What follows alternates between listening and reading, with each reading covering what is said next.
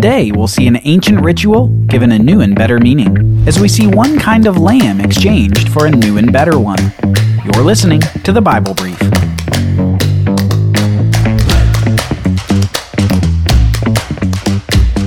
It's the week of the Passover celebration, the week where Jews celebrate God's deliverance from Egyptian slavery, and especially their deliverance from that final plague that God sent upon the Egyptians. You'll remember this from way back in the book of Exodus. God had sent 9 plagues upon the nation of Egypt because the king of Egypt, the Pharaoh, would not let the Israelites leave. In return for Pharaoh's refusal, God sent plague after plague, showing the weakness of the Egyptian fake gods against the true God of the Israelites. But the plague that broke Pharaoh was the 10th plague, the death of the firstborn of each family in Egypt. Remember, God provided a single way to escape this devastating plague, a way to ensure that a household would not experience the death of the firstborn. And this way was blood. Blood of an innocent, unblemished lamb. That lamb was to be killed. Its blood was to be put on the doorposts of each home, and when God saw the blood, he would pass over that house. The plague of death would not visit the house that night because of the lamb's blood, and this was called the Lord's Passover. And it was to remember this great Passover that the Jews gathered in Jerusalem for this memorial feast. They remembered the shed blood of the lamb and the escape from judgment that the lamb provided. They'd been celebrating for hundreds and hundreds of years, Passover after Passover. But this time, on this Passover, it would be different. This time, everything was going to change. This Passover would gain a new meaning and new significance. The Passover would be done with a new kind of lamb, the Lamb of God. Jesus and his disciples were gathered together that Passover night to celebrate the meal along with many of the other homes in Jerusalem. Having been welcomed into the city earlier in the week to shouts of joy to the Son of David, Jesus was now preparing for the most difficult moments of his life. It was here, in this upper room, that we read this. When the hour came, Jesus reclined at the table, and the disciples with him. And he said to them, I have earnestly desired to eat this Passover with you before I suffer. For I tell you, I will not eat it again until it is fulfilled in the kingdom of God. And he took a cup, and when he had given thanks, he said, Take this and divide it among yourselves. For I tell you from now on that I will not drink of the fruit of the vine until the kingdom of God comes. And he took bread, and when he gave thanks, he broke it and gave it to them, saying, This is my body, which is given for you. Do this in remembrance of me. And likewise the cup after they had eaten, saying, This cup that is poured out for you is the new covenant in my blood. Jesus was doing something monumental in this celebration of the Passover. During this dinner, he was applying some of the eating elements to himself. He was applying it to what he was about to do when he suffered. He was doing no less than instituting the new covenant. Now, as listeners, you'll recall that word covenant because you've heard it before. Perhaps you think of the Abrahamic covenant, those great promises of the land, seed, and blessing to the nations.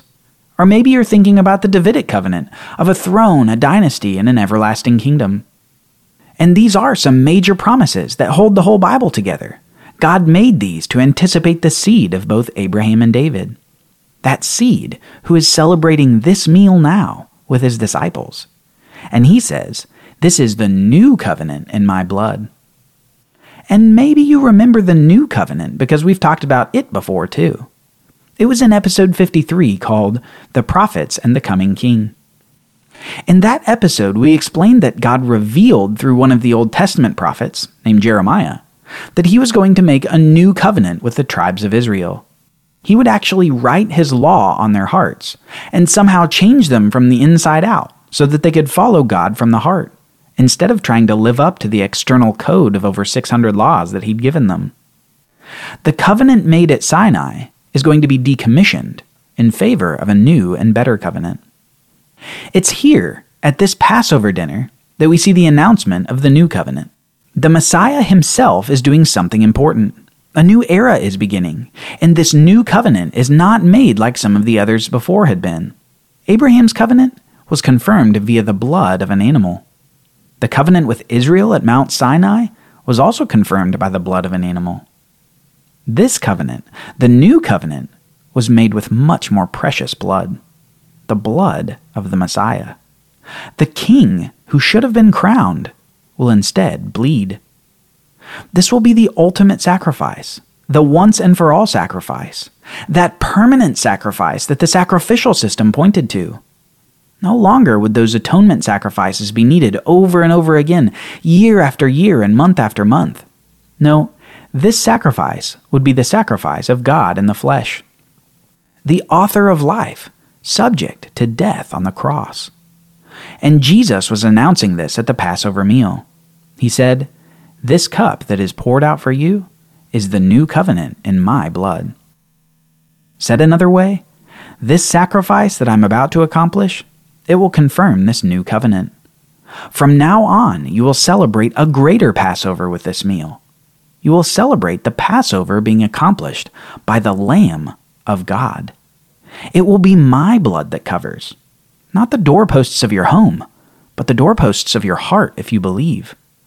And I'm not here just to save the firstborn of every family, but my blood is shed for all the families of the earth. After this Passover meal, Jesus and his disciples leave the dinner location and end up going right next to the city to a place called the Mount of Olives. You can imagine that the disciples are a little confused about Jesus and the new covenant at dinner. They were still struggling to understand the significance of Jesus' words and his teachings. They still didn't quite understand that he was here to announce a kingdom and not to take it by force. The Messiah, though, had work to do before he assumes the throne of David. It's here on the Mount of Olives where we see the Son of God praying alone and in agony. Jesus knows what's about to happen to him and is agonizing, not only because of what's about to happen to him physically, but what's about to happen to him spiritually. He's about to endure the suffering for every sin, for everyone, for all time. He's about to take the death penalty announced to Adam and Eve thousands of years before. He's about to become sin on behalf of the world whom he loves. He's about to accomplish the atonement. Soon, the quiet Passover night is interrupted by voices and shuffling feet, clanging of metal and beating of clubs. The dark Mount of Olives is lit up by torches approaching Jesus and the disciples. And Jesus says this to the disciples, "See, the hour is at hand, and the Son of Man is betrayed into the hands of sinners. Rise, let us be going. See, my betrayer is at hand." Judas Iscariot, the betrayer, one of the 12 disciples, was leading the crowd to Jesus. You see, just before the Passover meal, Judas had gone to the chief priests and made a deal with them to deliver Jesus over to them for 30 pieces of silver.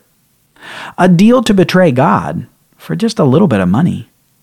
And having made this deal, he found an opportunity to fulfill his end of the bargain. So now, this Judas, this betrayer, approaches and meets the eyes of Jesus, and then he says, "Greetings, teacher," before kissing him, the signal to the following crowd showing which one was Jesus. And Jesus simply replies, "Friend, do what you came to do." Then the crowd came up and laid hands on Jesus and seized him. And all the disciples left him and fled. Then we read, "Then those who had seized Jesus led him to the high priest, where the scribes and the elders had gathered. Now the chief priests and the whole council were seeking false testimony against Jesus that they might put him to death. But they found none, though many false witnesses came forward. And the high priest said to him, 'I adjure you by the living God, tell us if you are the Messiah, the Son of God.' Jesus said to him, 'You have said so. But I tell you, from now on you will see the Son of Man seated at the right hand of power and coming on the clouds of heaven.' Then the high priest tore his robes and said, 'He has uttered blasphemy. What further witnesses do we need? You have now heard his blasphemy. What is your judgment?' They answered, 'He deserves death.' Then they spit in his face and struck him, and some slapped him, saying, 'Prophesy to us, you Messiah. Who is it that struck you?' the high priest, that priest from the tribe of Levi, commanded to lead the sacrificial system for the Israelites, it was he who condemned Jesus in this midnight assembly. The de facto leader of the national religious system, he looks at the Messiah, the Son of God, and says, "He has uttered blasphemy." As for the condemned Messiah, he's being spit on and beaten. But the suffering is only beginning. Because Judea was occupied by the Roman Empire at the time, the Romans reserved the right to hand out capital punishment. The Jewish leaders could recommend the punishment to the Romans, but they couldn't legally carry it out. And so the priests in the crowd delivered Jesus to the Roman authority, and the governor asks him simply, "Are you the king of the Jews?" Jesus said, "You have said so." But when he was accused by the chief priests and elders, he gave no answer. Then the governor said to him, "Do you not hear how many things they testify against you?" But he gave him no answer, not even to a single charge, so that the governor was greatly amazed. Now at the feast, the governor was accustomed to release for the crowd any prisoner whom they wanted. And they had then a notorious prisoner called Barabbas. So when they gathered, the governor said to them, "Whom do you want me to release for you, Barabbas or Jesus, who is called Messiah?" For he knew that it was out of envy that the priests had delivered him up. Now the chief priests and the elders persuaded the crowd to ask for Barabbas and destroy Jesus. The governor again said to them, "Which of the two do you want me to release for you?" And they said, "Barabbas." The governor said to them, "Then what shall I do with Jesus, who is called Messiah?" They all said, "Let him be crucified." And he said, "Why? What evil has he done?" But they shouted all the more, "Let him be crucified." So when the governor saw that he was gaining nothing, but rather that a riot was beginning, he took water and washed his hands before the crowd, saying, "I am innocent of this man's blood. See to it yourselves." And all the people answered, "His blood be on us and on our children." Then he released for them Barabbas, and having scourged Jesus, delivered him to be crucified.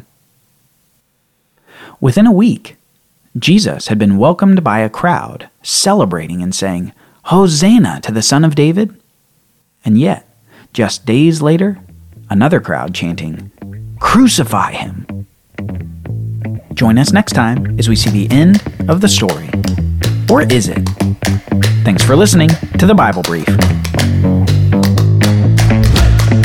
Are you enjoying the podcast? One of the best ways for the show to grow is for you to share it with a friend.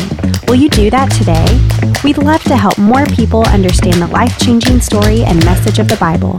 Thank you for your support, and thank you for listening.